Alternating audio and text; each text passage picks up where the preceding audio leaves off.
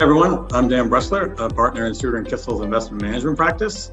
Our IM practice, which is one of the largest in the industry, works with investment managers across all strategies and all sizes. Last year in 2022, we worked in more than 55 new closed-end fund launches, more than 40 open-end fund launches, and we've been recognized by PEI, Chambers, Hedgeweek, Legal 500, and others in a representation of private fund managers. I want to thank you for joining us on this episode of our fundraising focus. In this series, we have a conversation with different individuals and firms that are allocating capital to private fund managers or involved in the capital raising process, or have experience managing a private fund advisory business and have raised capital for their fund products. Before we get into the good stuff, it's important to note that the discussions on this podcast are for informational purposes only. They are not intended and should not be considered to be legal advice. No attorney-client relationship is being created by this discussion. The opinions expressed by the individuals on this podcast, including guests, are opinions of those individuals only, do not reflect the opinions of Stewart & Kissel or the respective firms of those guests. Any information in this episode should not be relied upon as a basis for an investment decision. So with that out of the way, I want to welcome Kelly Phelan, Managing Director at Asante Capital Group, as today's guest. Kelly, thanks for joining us. Thanks for having me, Dan. So to kick it off, can you tell us a little bit about your background and about Asante? Absolutely. So I've been with Asante Capital Group for the past 6 years, but have been a placement agent now for a little over a decade, having previously worked at Envision. Prior to placement, I worked in investment banking at Goldman Sachs in New York and in the fixed income, currency, and commodities group at CIBC in Toronto, where I'm originally from. In terms of Asante, we're a global placement agent with offices in London, Munich, Hong Kong, LA, and New York. We're focused on a wide variety of closed-ended funds, including buyouts and growth equity, venture capital, private credit, and real assets. In addition to primaries, we also have a growing secondaries practice focused on GP-led transactions and direct opportunities and independent sponsors as well. We work with a variety of fund sizes, but on average, most of the groups we represent range between 500 million to about 3 billion, with plenty of exceptions on either end of the spectrum. Some of our venture funds, for example, have been on the smaller end, and then we've worked with a number of larger mandates in the large cap space as well.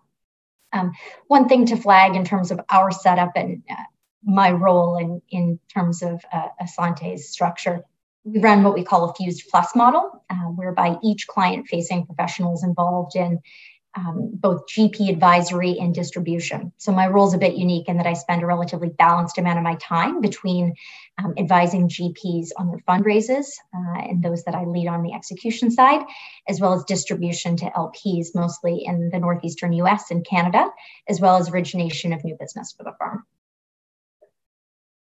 That's great. Thanks for that. I think we have a lot of overlap in the types of clients that we work with. I think our typical closed-end clients, range from emerging managers. We have a robust emerging manager platform that, will launch with a couple $100 million to, well-established managers, and on successor funds that are in the multi-billion-dollar range. But, I think they're all having a little bit of difficulty. We see a lot in the news about how slow fundraising is, how a lot of funds have closed below target. Do you have any comments on what you're seeing today? Yeah, absolutely. It's no surprise that the fundraising market has gotten tougher across the board, and we're seeing funds take longer to get to target and ultimately hold their final closes. I'd say that's particularly difficult for emerging managers who don't have an existing LP base to rely on for re-ups, but it's fair to say that we're seeing funds of all sizes and experience levels with prolonged fundraisers. Groups we know that will ultimately be successful, but who are having to stay open a little bit longer to accommodate their LPs' funding issues. To that point, with a slow M&A market over the last 9 months, LPs are receiving less distributions back from their managers and therefore have less capital to deploy than they did 12 to 24 months ago. All while there's actually more funds in market than usual, as the funds aren't clearing the market as quickly as they previously were. So there's quite a backlog. One statistic I'll share is I recently heard there's nearly 2.5 times as many funds in market today as there were this time last year. So it's certainly stacked up. In terms of capital being raised, the quantum of capital being raised, We are seeing some groups closing below target, but I think more interestingly, we're seeing that the managers that are coming back to market today are now starting to reset their expectations for fund size growth, vintage over vintage. So, certainly less managers are doubling their fund sizes than we saw in, the run up of 2021 and 2022. And, in fact, I heard a statistic last week that roughly 3/4 of managers that are returning to market in the next year are planning to target either the same as their prior vintage or, a modest uplift of perhaps 20% than their prior fund. So expectations for the upcoming vintages are definitely changing as well. Yeah, that's a very interesting stat. I think it's, to your point on emerging managers, I think it's particularly hard also given the other barriers to entry that they deal with outside of fundraising. I think it's a tough market to get into. Just going to say, I think despite the difficulties in getting yourself off the ground as an emerging an emerging manager today, there are a lot of opportunities out there in terms of deployment of capital, and arguably they're more likely to be leaving less carry on the table from their predecessors, assuming that they're spinouts. Right. So it could be an interesting time to see new managers coming to market as well. So certainly something for LPs to watch. Right. Yeah. No, and I think that's great. I guess speaking of LPs, are there certain strategies that you're seeing more interest in from LPs? I know we've been seeing a lot of private credit lately, but obviously there's other strategies as well. Absolutely. We're also seeing more interest in credit broadly in everything from direct lending to distressed for control type strategies. Although we haven't yet seen the allocations flow there quite as quickly. I'd say particularly at the pension level, these programs tend to take quite a while to shift their allocation balances. So while we're hearing that there's interest for that to take place, I think we're going to see the unlocking of that capital more into the fourth quarter and the first of next year. Also mentioned that what it seems to be driving that interest is LPs seeking more downside protection in this volatile market. And that can be achieved in a number of ways, either through the securities that you're investing in, whether that be credit or some sort of credit-like security within a structured opportunity, or more so in value-oriented and turnaround strategies within buyouts as well. So we're seeing renewed interest with value-oriented strategies too. In terms of industries, I'd say healthcare continues to be a top focus for LPs. And we are seeing some growing interest within industrials as well today. Tech has obviously had a bit of a tough go in the past year, especially since the fallout of SVB, but we're hearing continued interest in the space, just at more modest valuations than what we saw in the run-up following the COVID era. I've also heard, many LPs now view this more as an overlay to the broader economy. So there's a belief that you need to be long-term investors in tech, especially within B2B plays to win. And of course, there's many nuances within tech that LPs feel, may be more resilient despite the current environment, particularly with well-established EBITDA positive businesses versus some of the more growth and VC-like assets as well. And then lastly, I'd say energy transition has been in vogue for a while now and continues to pick up steam. We're seeing lots of interest from LPs across a variety of asset classes that touch energy transition. Everything from traditional infrastructure assets to more buyout and growth equity opportunities, and then also some of the technology plays that are being sought by the VC players as well. Yeah, I mean, the energy sector to me is at least particularly interesting. I'm curious to see what happens with the election season and how that'll impact energy, because I think that'll have a big swing, even more so maybe than tech or healthcare, which I probably I know you said you have a lot of interest in. But I guess a separate sector you mentioned before was secondaries. Our secondary practice is certainly growing. What do you see as LP interest for secondaries? And I guess a follow-up to that already is how has that changed over the past couple of years? So I think going back even further, as many as 10 years ago, GP-led secondaries were really seen as a sign of weakness. But today, it's just another tool in their arsenal, really allowing them to provide liquidity to their LPs or the option of liquidity while maintaining ownership of their best assets. So it's something that can really be win-win for all involved when it's being utilized correctly. And the market is certainly starting to appreciate that today. We've seen record deployment of LPs in the secondary space since the start of the pandemic. And As a result, most secondaries funds have gone back to market more quickly than had been expected, not dissimilar to what we saw in primaries going back sort of 18 to 24 months. In addition to the quicker pacing, we also saw exponential growth vintage over vintage in terms of fund size. That led to some slower fundraising and some groups coming in a little bit below target, but we're seeing that even out a little bit more in terms of secondary fundraising. On the deployment side, leading up to this year, we'd seen a lot of GP-led transactions, particularly continuation vehicles and a growth of single asset vehicles in particular. With a lot of secondaries players fundraising in a less certain environment, there's a reluctance, especially with the bigger groups, to be as large on a ticket perspective. So we're seeing ticket sizes coming down and more club deals and broader syndication as a result, especially for the largest deals in the market that just require a lot more capital. Some groups have been deploying heavily in the GP-led space. We're also hearing are shifting back towards LP stakes. I think the mentality is really that they've been able to secure some pretty significant discounts in LP books in Q1 and Q4. Generally speaking on pricing, I think spreads are starting to tighten a little bit on the LP trades. And so there's a bit of a shift away from that trade back to GP-led transactions. And our team's expecting a heavy load of GP-led deals to really hit the market just after Labor Day of this year. The other element to mention is how many of these deals in the market are actually getting done today.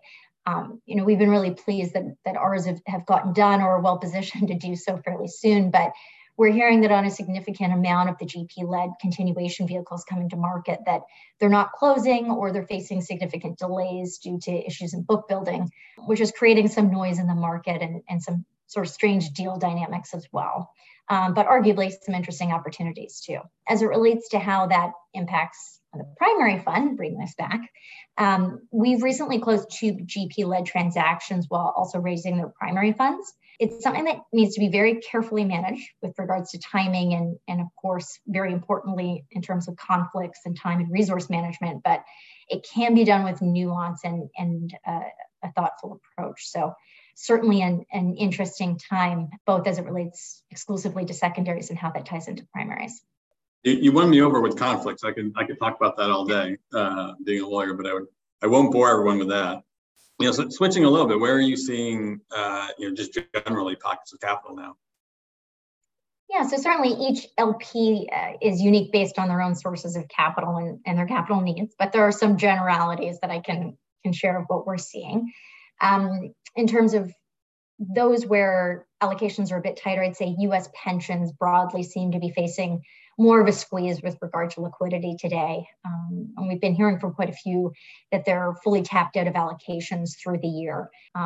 As we understand it, I think broadly the LP community is going to be taking the summer to take a deep breath and reset expectations for deployment, both into the fourth quarter this year and resetting for 2024 plans.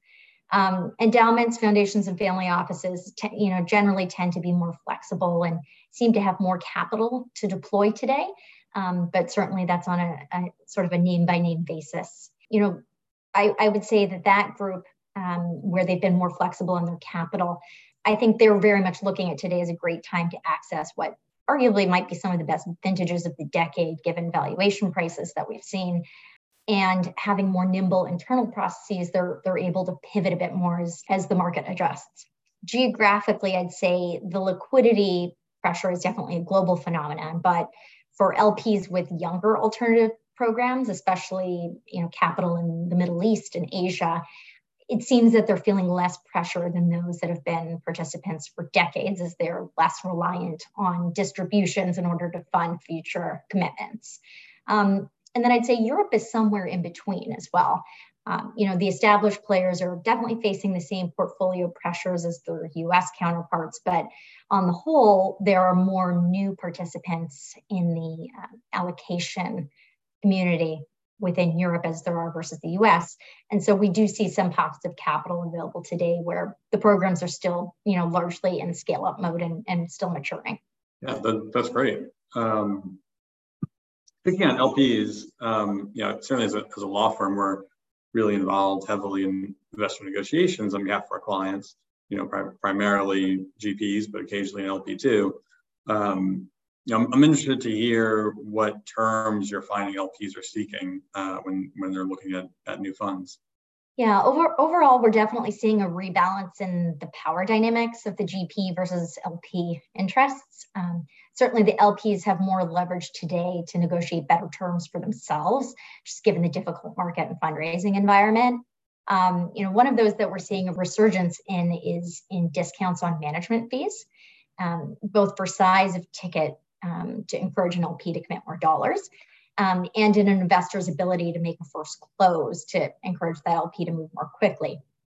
It's not the kind of incentive that will help an LP choose one fund versus another, but in a market where LPs are having to make really difficult calls on who to re-up with and how to prioritize their pipeline versus push someone out another quarter, it can often be a helpful carrot to corral a reasonably sized first close. Also on the point of fees, well, it's not a legal term.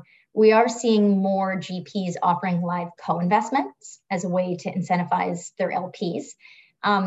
This can help a fundraising where LPs are keen to average down their fees, assuming that the co-invest being offered are fee-free for those who come into the fund.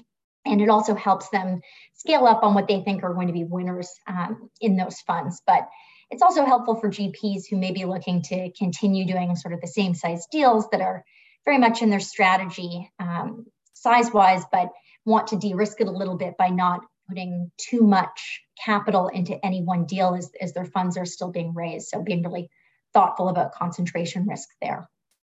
And that second point lines up a lot with what I say. Co-investments are probably one of the biggest asks, and in some cases an easy give because, like you said, there's no fees tied to it. But particularly when you're talking about the family office type investors or the non-pensions who are able to make direct investments, they seem to really like the co-investment opportunities.